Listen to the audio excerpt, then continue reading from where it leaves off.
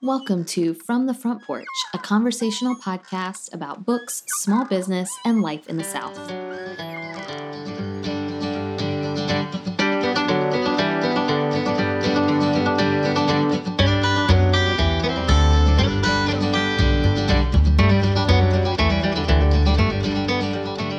When the earth is cracking behind your feet, you go forward, 1 foot in front of the other, 1 foot in front of the other. Bess Kalb, nobody will tell you this but me. I'm Annie Jones, owner of The Bookshelf, an independent bookstore in beautiful downtown Thomasville, Georgia, and today I'm recapping the books I read in May. Guys, so many books. I somehow, someway read 14 books in May, which feels like some kind of personal record. And also, I truly don't know how that happened because May has been one of those months that has felt like it has lasted forever and yet also has gone by in the blink of an eye. I don't really know what's happening in terms of time anymore. And The Bookshelf is humming along in a way that is stressful. So I think as any small business owner would tell you right now. And so I truly don't know how we made this happen, but I think I can probably thank my pool, and I can thank having Sundays and Mondays off. Olivia and I do not work on Mondays. The store is technically closed to the public on Mondays, and we have other staff kind of come in and run things behind the scenes in a way I am very grateful for. And so that has allowed me and Olivia to take 2 days off, which has been a huge blessing, and I guess is how I finished 14 books. I don't know. 14 books is a lot, though, which means we need to go ahead and dive right in because I want to be cognizant of everyone's time, even though time doesn't matter anymore.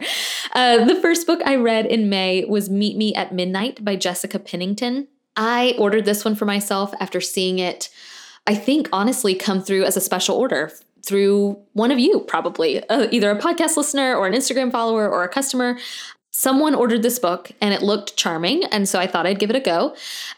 This is a book about a prank war between two teens who have just graduated high school, and now they are, spending their last summer before college at their respective families' beach homes, but they have this prank war. They've been enemies since, middle school maybe. And so they have this prank war every summer. And this summer, they have to kind of join forces and kind of have this prank war against the woman who kicked them out of their respective lake homes. So very fun setting. Also, I believe I have mentioned maybe on the podcast, maybe on the Patreon podcast, that this very much has beach read vibes, which we're going to talk about. Beach Read by Emily Henry. That is one of the books I read in May. This is a great young adult counterpart to that book because you've got this fantastic lake setting. I am an ocean girl through and through, or a Gulf Coast girl, I guess, through and through.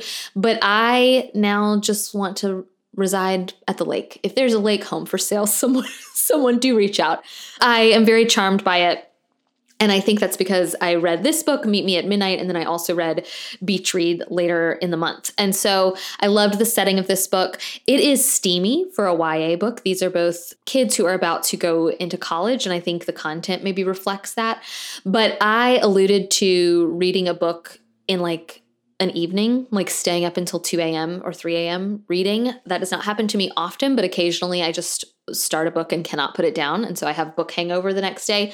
And I alluded to that on Instagram. And the book I was referring to was this one. I started it, I think, one night, at 10:30 or 11 and just proceeded to read the entire thing. I don't know. I really liked the characters. I fell in love with the setting. And I thought it was really, I think charming is the word I have already used, but it is the right word for this book. Nothing too dense or heavy here, and that's fine. It's called Meet Me at Midnight by Jessica Pennington. I followed that up with The Vanishing Half by Brit Bennett. Look, I adored Brit Bennett's debut novel, The Mothers. I have probably talked about it enough on this podcast and, on Instagram and in the store where you might be sick of hearing me talk about it, and I always want to be careful about overhyping books. But The Mothers is just beautifully written, an outstanding piece of literature, in my opinion. It is available in paperback now. Brit Bennett's new book, The Vanishing Half, releases this coming Tuesday. This is my favorite book of the year. And I want to be careful when I say that because I have read a lot of really lovely books this year. A lot of great dysfunctional family lit. All Adults Here by Emma Straub comes to mind. There's another book I'm going to talk about later this episode that is going to be in my top 10 of the year. So I've read a lot of good books. I just think it's going to be hard to top this one. I believe so profoundly in what Brit Bennett does and in her talent. And her storytelling is so good and so vibrant. And this is a story with a pretty compelling, just right up front, a really compelling premise. The Vanishing Half is about two twin sisters who grow up in this Louisiana town. And the book opens with these twins leaving this town they have grown up in, and it kind of causes a stir in this small town.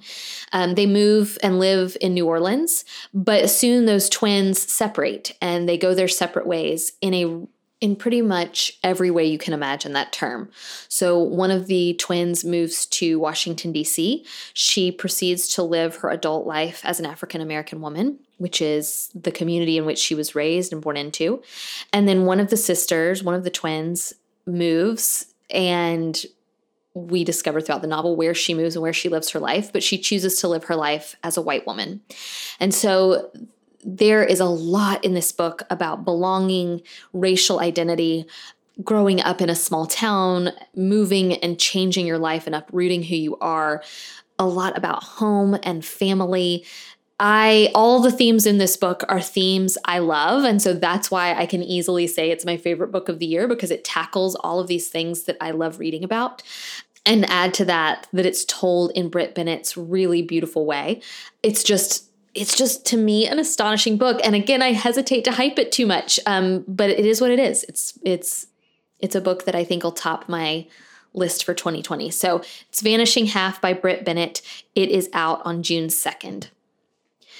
Next, I read Hidden Valley Road by Robert Kolker. This is a book I kind of read throughout April and May. It's not one you're going to speed through, but don't let that deter you because this is really good nonfiction. Robert Kolker wrote a book called Lost Girls, which I loved. It came out a few years ago. He's a journalist. I like journalistic nonfiction. This is his new book. You've probably seen it because it is an Oprah book club pick. I feel like it's been a lot of places, kind of made a splash when it very first came out. This is about a family of 12, kind of a typical baby boomer family. This is a true story about the Galvins. They're a typical family. They have 12 kids during the baby boom, but I believe it is 6 of their 10 sons wind up being diagnosed with schizophrenia. And so if you do you guys remember the book, The Immortal Life of Henrietta Lacks? If you liked that and liked that kind of scientific nonfiction, but also with really good storytelling, I think you're going to find that in Hidden Valley Road. I really liked how he wove the history of maybe mental health and mental health diagnoses, and he wove that with the story of the Galvins. The Galvins will break your heart. This is Henrietta Lacks meets Educated. A lot goes on in the Galvin household that I was not maybe prepared for. So let me just prepare you that a lot goes on in that household that is hard to read about. That doesn't mean I think we shouldn't read about it. I really am grateful for the Galvin story and for what their family has meant to progress in the mental health field. This is a really good book. Again, not one you're going to speed through. It kind of alternates chapters where one chapter is about the Galvin family and then one chapter is about maybe schizophrenia or the history of the study of mental health. But I think I really liked that. I kind of liked that it went back and forth. I did not feel bogged down by the more scientific, research-heavy elements of this book. I think Robert Kolker addresses those in a very user-friendly, a very lay people kind of way. This book is fascinating. I am so glad I read it. It is one that I really did read just because we had so many copies at the store. Oprah picked it. I thought it would be worth a shot. And I'm so glad I read it because at the end I felt kind of like I had accomplished something like you sometimes do when you finish a really sturdy work of nonfiction. But also it was really just interesting and allowed me, I don't know, I'm so grateful for books like this that allow me a glimpse inside a world I really don't know very much about. So if you like The Immortal Life of Henrietta Lacks, if you liked Educated, I highly, highly recommend Hidden Valley Road. It is out right now in hardback. I have also heard that the audiobook is good. I have not read the audiobook, but that could be an option for you too if you're a little wary right now of nonfiction. I think all of our reading lives are so in turmoil right now. They're so upside down that I know it's hit or miss as to what books are going to hit and land well and which are not. But you could try Hidden Valley Road, I think, in audiobook format as well. In a very different kind of theme and kind of mode, I then read American Royals by Katharine McGee. This is a book you have seen everywhere. I think it might have been a book of the month pick a while ago. It is now out in paperback. The sequel comes out this fall. Early fall, if I'm not mistaken. American Royals, if you are not familiar, is imagining if America was a monarchy rather than a democracy. So it imagines this world in which George Washington was not our first president, but our first king. And I was reading this alongside, not intentionally, it just happened this way. I was reading this alongside You Never Forget Your First, which I'll talk about next. And so I absolutely loved the concept and the idea behind this book. I think the premise is imaginative and interesting and just a fascinating world that we could have lived in. I just find it so interesting, especially with maybe a slight interest in the British monarchy. So I loved the premise of this book. This is very much a young adult romance novel. And so which, by the way, I'm fine with. I like a lot of YA romance or rom-com lit, but I think I was so swept up in the world building that I really was looking for maybe a book that would have delved more into that. However, if you are a YA romance fan, I have a feeling you will love this because it is very heavy on the pairings and on the kind of love stories of the children of the current monarch. So you've got 3 siblings. You've got the oldest sister who's obviously feels to me very much like a Queen Elizabeth stand-in. She's very responsible. She is about to be named, or she is next in line to the throne, and she will be the first queen of America. I do find it funny that still we will have not had, even in this imaginary world, we will not have had a female leader. It's fine. So she's going to be the first queen of America. She has 2 siblings who are twins. One is kind of this wild child, and then the other one is kind of this, beloved prince, even though he also is kind of a wild child, but he's the only boy. And so America loves him. And each of them have their own kind of love story element. I think it's very fun. American Royals is very fun. If you have not read it yet, I encourage you to try it. Just go into it knowing what it is, which is it is very much a romance book. Somebody commented on Instagram, I think, that there's a lot of kissing in closets. And that's exactly right. There's a lot of kissing in closets. Here's what you should know, though. I was hooked pretty quickly on this book, enough that I was reading the physical copy and then I had to stop to cook dinner. And I literally downloaded the audiobook right then so that I could listen to it while I cooked dinner. So it is compelling, and it is a page turner. It's one of those kind of like Meet Me at Midnight that you will start and not really want to put down. I don't know if I'll read the sequel or not. It totally depends on what my reading life looks like in the fall, but I give a lot of props to Katharine McGee for a really interesting, thoughtful premise. And then it is like a very fun romp if you're looking for a young adult romance novel. So that's American Royals by Katharine McGee. Then kind of alongside that, so I was reading Hidden Valley Road as my nonfiction, and then I began reading You Never Forget Your First by Alexis Coe. This is, that title is amazing. This is a biography of George Washington. It is by a female historian, which is very exciting, and I adored it. I loved it because of the length. I think for better or worse, what deters me from reading a lot of biographies is the length. And I'm sorry about that. I wish that wasn't true. I think it wasn't true in my pre-bookshelf reading life. But now that I try to stay up to date on so many different kinds of books and so many different kind of new and exciting titles, it is hard for me to be willing to devote a lot of time to a tome. That's part of the reason Hunter and I are reading Anna Karenina together, is because without that push and without that accountability, I probably would not read that right now.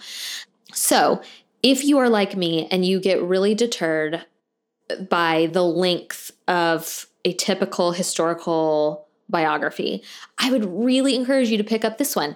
I think Alexis Coe did an amazing job of telling the story of George Washington's life. I didn't feel like it left out a lot, despite it being a pretty thin biography. The tone of the book is both tongue-in-cheek, as the title would suggest, but also deeply devoted to fact and deeply devoted to nuance, which I also really appreciated. This did not shy away from the fact that George Washington was a slave owner. It touched on his married life with Martha quite a bit. If you're a Hamilton fan, there's some stuff in here about Alexander Hamilton, about the battle that George Washington lost and that really changed George Washington. I just thought this was so well done. And I hadn't read a book like this in years probably, which is sad to say. I don't like saying that. But this is You Never Forget Your First, out now. Great George Washington biography. I'm actually reading it alongside my cousin. She and I decided to read it kind of together. And I cannot wait to talk to her about it because there's so much I didn't really know. And this does a great job of kind of going through the first years of American government. And again, does not shy away from the nuance of slave ownership. I think because George Washington freed his slaves in his will, I think we cut him some slack. And I appreciate that Alexis Coe doesn't do that. She kind of dives in to that with a little more detail and with a little bit more of a microscope. And I'm really grateful for her perspective. So this is You Never Forget Your First by Alexis Coe. Highly, highly recommend. Then I read Catherine House by Elizabeth Thomas. This is one Olivia read and I immediately read as well. Like, she handed it immediately to me and I'm so glad that she did. This is going to be fun it's like a fun thriller for fans of campus lit. So Catherine Thomas has created this world in which you've almost got this cult or secret society in the form of a very elite boarding school where you can go after high school graduation, but the school really attracts a certain kind of student. And you'll see as you read why it appeals to this certain kind of student or this certain kind of young adult. This is not a young adult novel, but it is about kind of 3 years. This campus or this college experience at this boarding school lasts for 3 years. So it covers all 3 years and through the eyes of one of the students in particular, but you get a really neat cast of characters. It is chilling and quietly intense. I feel like that is really where my head has been at in terms of thrillers. I kind of have enjoyed these books with like this kind of somber undertones where you know something is going to happen. It's suspenseful, but it's not it's not this big climactic moment. Instead, it's kind of woven throughout the whole thing. I really liked this one. It's good for fans of The Secret History and Skulls. Skulls with Joshua Jackson. Anybody recognize that reference? Yeah, this is really fun. Olivia liked it. I liked it. Highly recommend if you are looking for like a campus novel thriller. I think I also mentioned it on a podcast episode previously. If you have graduated college or high school recently and you want to feel better about what's happening in your life, I highly recommend the Catherine House, because what a disaster. What a disaster it would be. It also led me and Olivia, I love when she and I read similarly or we pass books to each other, because then we have these really interesting conversations where I kind of wound up asking her if she would agree to the rules of a Catherine House and how she would react to rules like that. And so we kind of ask each other, like, would we go to an experience like this? Or would we go to a college or boarding school like this? Why or why not? It was just very, very fun. So I think it could be fun for book clubs too. Okay. Then I read and just laughed and wept. This will be in my top 10 of the year.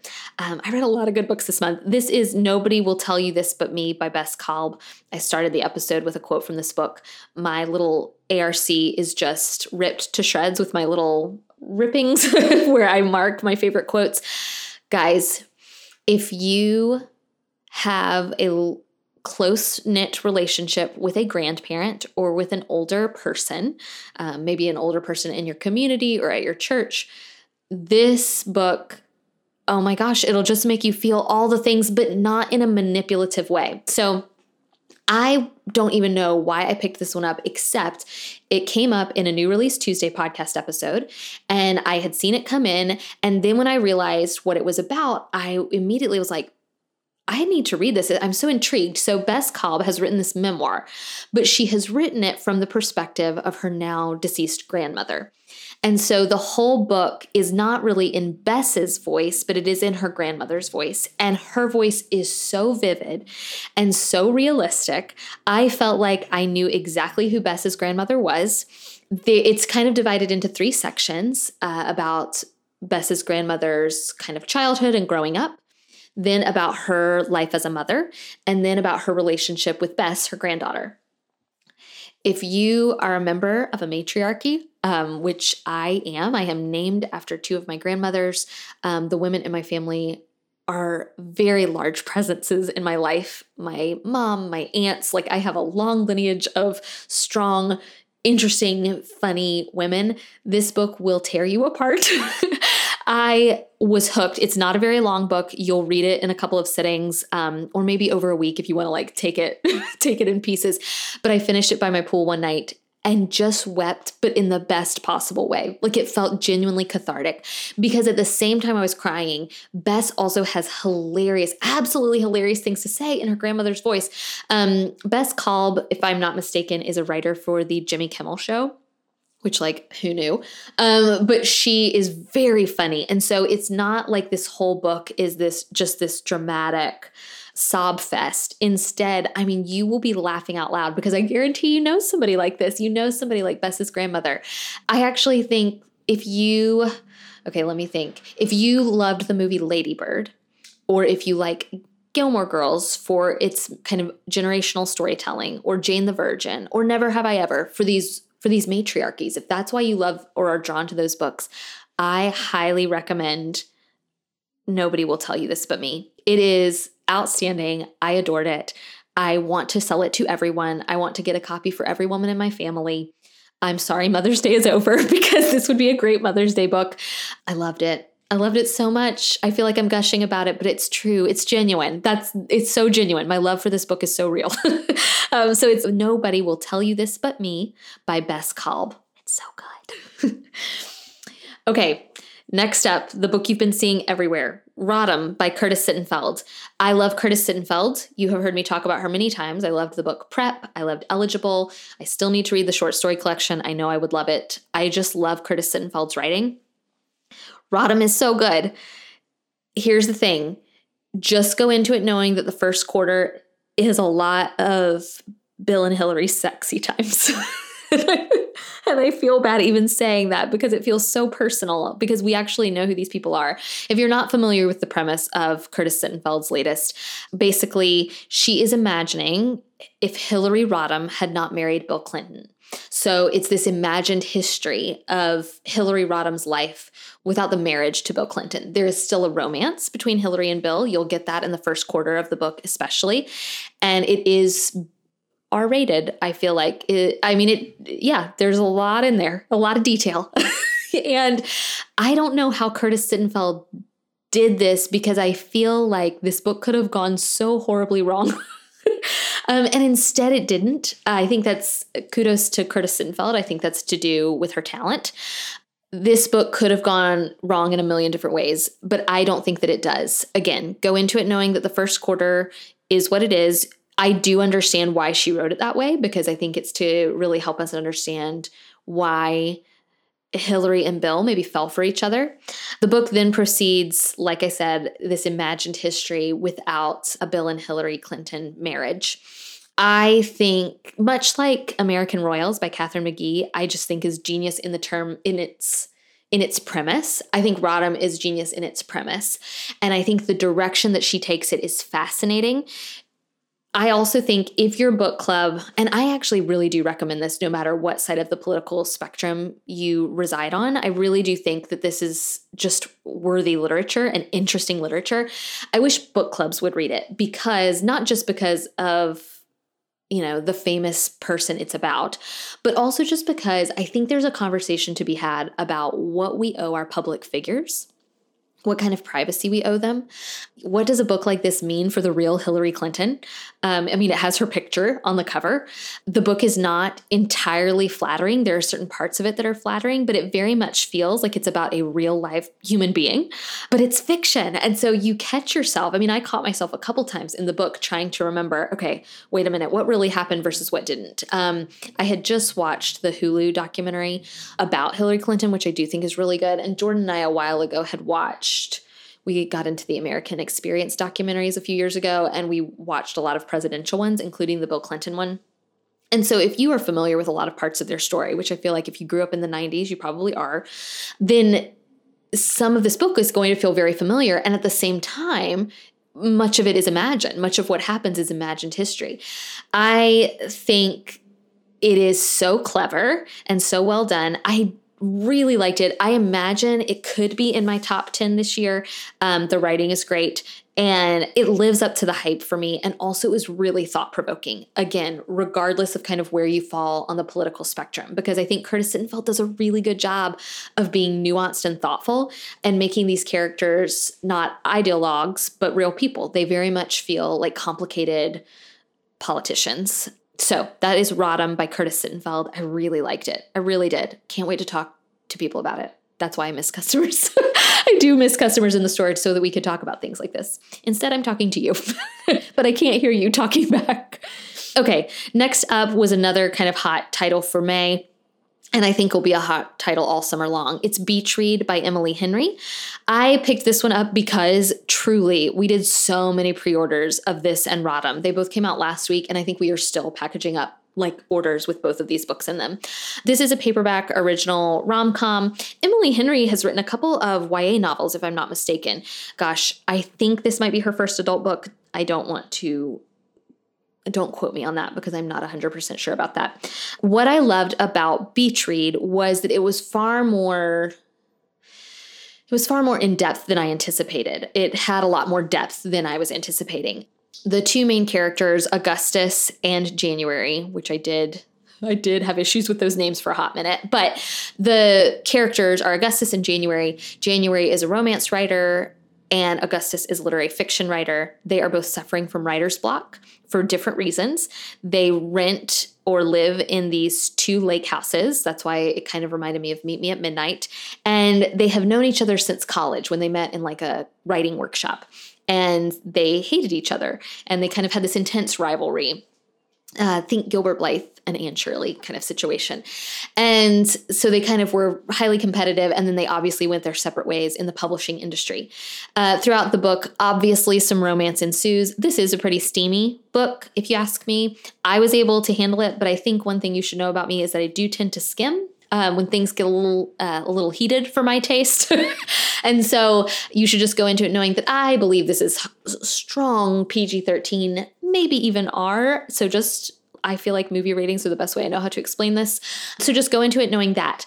But there's also a lot happening here outside of the romantic storylines and the romantic plot. There's also a lot about writer's block. It reminded me of Writers and Lovers in that way. There is a lot here about grief and overcoming hardship.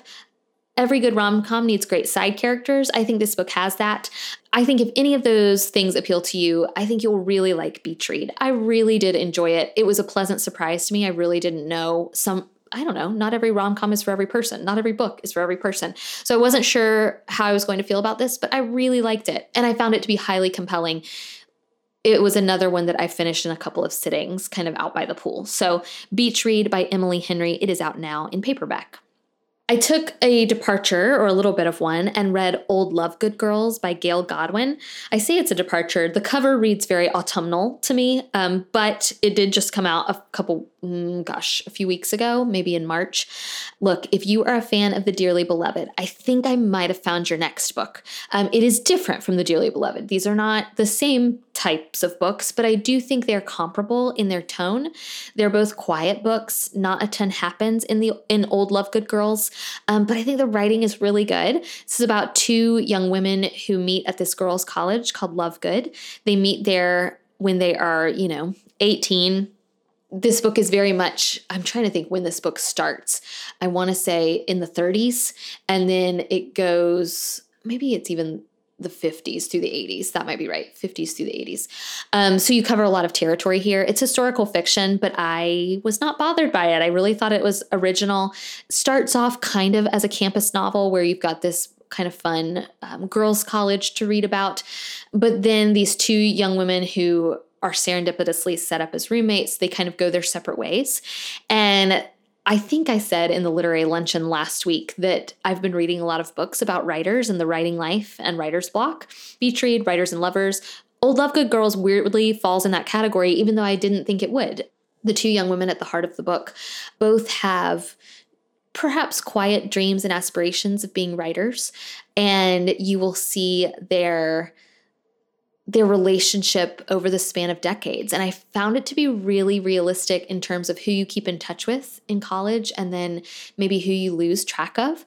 And so this is not an idealistic or unrealistic portrayal of female friendship. Instead, I think it's really realistic about how there will be some years they don't talk at all, and then some years when they come back to one another. It's a beautiful book about friendship. I think Dearly Beloved is a book about faith at its core. I think this is a book about friendship at its core.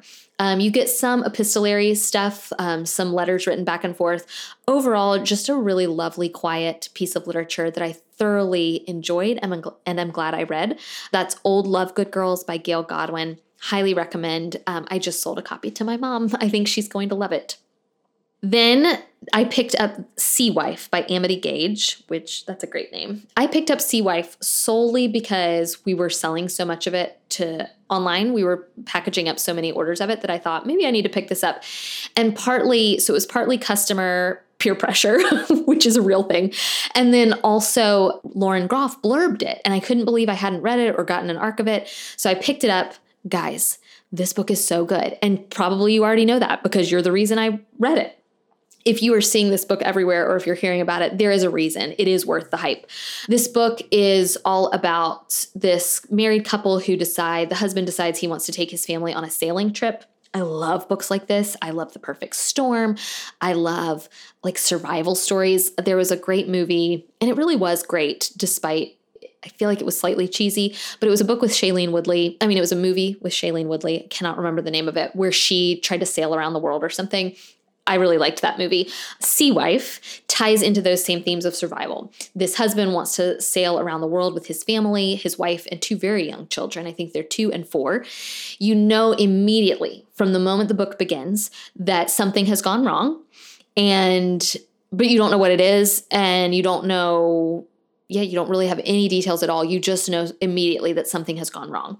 I think the book is brilliant in the storytelling, where it goes back and forth between the wife and hearing things narrated by her and in her perspective in present day, kind of thinking back to the sailing trip, and then the husband's captain's log.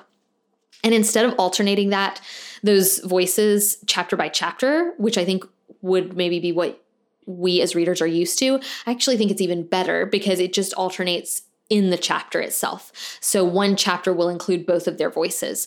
I did not want to put this down because of that immediate unsettling feeling of knowing that something has gone wrong. It's very smart because you spend as the reader the entire time desperately wanting to know what has happened.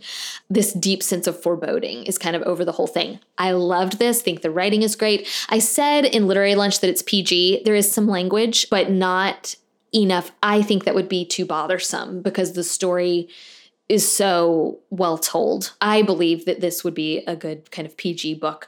Guys, it's so good. It's another one that I think book clubs could enjoy. It's one of those that I read it and immediately was like, well, who else has read this that I can talk to about it? It's so good. So it's Sea Wife by Amity Gage. Next, I read All Things Reconsidered by Knox McCoy. You guys know I love the Popcast. They have been big champions of the bookshelf. And so it is always hard to review a book by someone you really like. And I really like Knox. And I'm so grateful for the work that the Popcast does. This is his new book. His book, The Wandering Years, came out, I guess 2 years ago. I love The Wandering Years. I stand by my love of that book. I felt very seen by that book. I think that's part of the reason I loved it so much. Knox and I are both Enneagram 5s.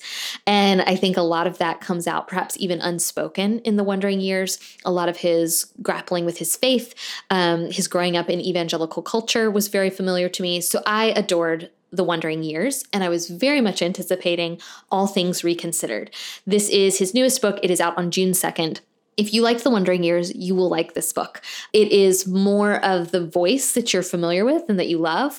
I think part of the reason I love the podcast so much is because it feels like you're listening to your really funny, sarcastic, witty friends, but they also talk about thoughtful things. Like, these are people who think about what they're about to say. And you can see that in Knox's book. All Things Reconsidered is taking a different subject. Some of it's tongue in cheek. Some of it is very sincere. Each chapter is about something different to reconsider and to take under reconsideration. So I think the premise itself is really thoughtful, particularly in a time in which, I don't know, it is hard. It is hard to see and to act in the gray when so much of our world feels very divisive and black and white. So I really appreciate the mission that Knox is on, and I really liked the tone of the book. It is his voice. It is his storytelling that I fell in love with in The Wandering Years. There were a couple of chapters in particular about faith, maybe even, I think there was a chapter about Enneagram. Weirdly, there was a chapter about raising children that I found to be very poignant and beautiful. And so if you, like me, had been, keeping your fingers crossed and wondering if this one would be worth your time, it is. It is very good and very familiar. If you like the podcast, then you will like this book. I mean, that's the simplest way to say it. If you are not familiar with the podcast, I would start with The Wandering Years. That was what really made me fall in love with Knox's writing style. And then move into All Things Reconsidered. Bonus points, there's also a lot of Hamilton references in this book, and his afterword kind of about the reasons for that, I actually found to be equally as beautiful as the rest of the book, if not more so. I just loved hearing kind of the thought process behind some of what he included and why. So that's All Things Reconsidered by Knox McCoy. Highly recommend, out on June 2nd. It's also got a really striking cover. We were talking at the store the other day about what a great cover it has. Okay. Then I closed out the month with Christie's Big Idea by Anne M. Martin. We are doing a Babysitter's Back All Right book club that meets actually this Friday. We are meeting, once in May, twice in June, twice in July, and once in August to go over the first 6 books in the Babysitters Club series. We are doing this partly out of nostalgia, partly out of Netflix kind of starting I believe the new show should launch this summer about the Babysitters Club. And so I think it's going to be really fun to read these. The club itself, we have 70 people, so we're kind of toying around with how we're going to do this call, but we have 70 people ranging in age, I kid you not, from 7, probably, I'm guessing, to somebody in their 40s or 50s. I'm not sure, but a lot of us are reading it for nostalgia's sake. A lot of us are reading it alongside our daughters or granddaughters. And then some daughters and granddaughters are reading it. So it's going to be really interesting and fun to have this conversation. But I read Christie's Big Idea in preparation for that. It is the first book in the Babysitters Club series. I obviously had read it before, but I had not read it in decades. And I loved it. Lucy and Olivia are joining me in this book club format, this book club conversation. And Lucy commented that she loved how low the stakes were. And I think that's absolutely right. Like, so much right now feels high stakes, particularly when you're a business owner or, if you're a healthcare worker or an educator or a parent. Like, I feel like the stakes are high right now. Decisions are being made that feel like they matter. These decisions feel like they matter. And so to read a book where the conflict isn't too terribly upsetting and is resolvable was just delightful. The only problem I told Olivia was that I finished book 1 and immediately wanted to start book 2. And I'm going to have to space them out so that I can wisely talk about them through each book club meeting. But we actually have these available in bundle format. If you want to buy the bundle of 6 books, those are available on our website. The book club is full. We may reopen it once we've kind of toyed around with how many is a good number. But 70 felt like a lot for a book club. So right now the book club is full, but you can still buy the book bundles. And I would highly recommend grabbing some friends and reading them this summer. I can think truly of no more delightful summer project than that. Okay, and the last book I read this month was The Jane Austen Society by Natalie Jenner. I am actually recording this on Tuesday and I am finishing up the book today. I would not have picked this up were it not for Lucy's recommendation. The cover, I think, might have deterred me a little bit. That's nobody's fault. That's a personal taste thing. I think people, interestingly, my mom would have picked this one up because of the cover. So I think that's just a difference in taste and in reading what genres we're attracted to. But I am so glad Lucy recommended it because it's Olivia used the word today, charming. I think that's a great word for it. It's a very charming, sweet story about the group of Americans and British readers who ultimately decided to form the Jane Austen Society that took over her estate and kind of turned it into a museum that I was then able to visit last year. And I remember reading that it was readers who made that museum possible. And so it has been absolutely delightful to read this little book all about Jane Austen, the people who love her, and the people who kind of kept her legacy alive in her hometown, in her village where she was from. I am able to picture so much of it in my head. It has been really fun to revisit this after going to England last year. I highly recommend it. To me, it was slow to start, but now that I'm into it, I see so many references to the Jane Austen stories themselves. The plot has even become its own kind of stories of couplings that I have really enjoyed kind of that approach where at first I thought I was just reading about these people who read Jane Austen. And now I'm realizing that the writer herself, Natalie Jenner, has woven in her own kind of Jane Austen-esque and inspired storyline. So I think it's very well done, very sweet, very charming story. If you like 84 Charing Cross Road, but less bite. If you like historical fiction, what is it is the Guernsey Potato Peel. Oh my gosh, whatever the name of that book is. If you liked that book, you will love this. These very much feel in the same vein to me. Same era. Yes, that's the exact comp I was trying to think of. So if you like the Guernsey Potato Peel and Literary Society, I'm so sorry, I'm botching that title. But if you liked that book, then you will like the Jane Austen Society. And that book actually came out this week. Phew, we did it. 14 books in May. I can hardly believe it. So many good ones. Truly not a dud among them. So many good books in I hope a wide range of genres and stories that I hope you will maybe pick up one or two. They're just so good. Such good summer reading available to us, which is good because we're all homebound. So if you're so inclined, be sure to tell us on Instagram what you read this month. I'm always curious and obviously very inspired by what you're reading. So many customer orders inspired my own May reading this month. So be sure to share with us what you read in May on Instagram.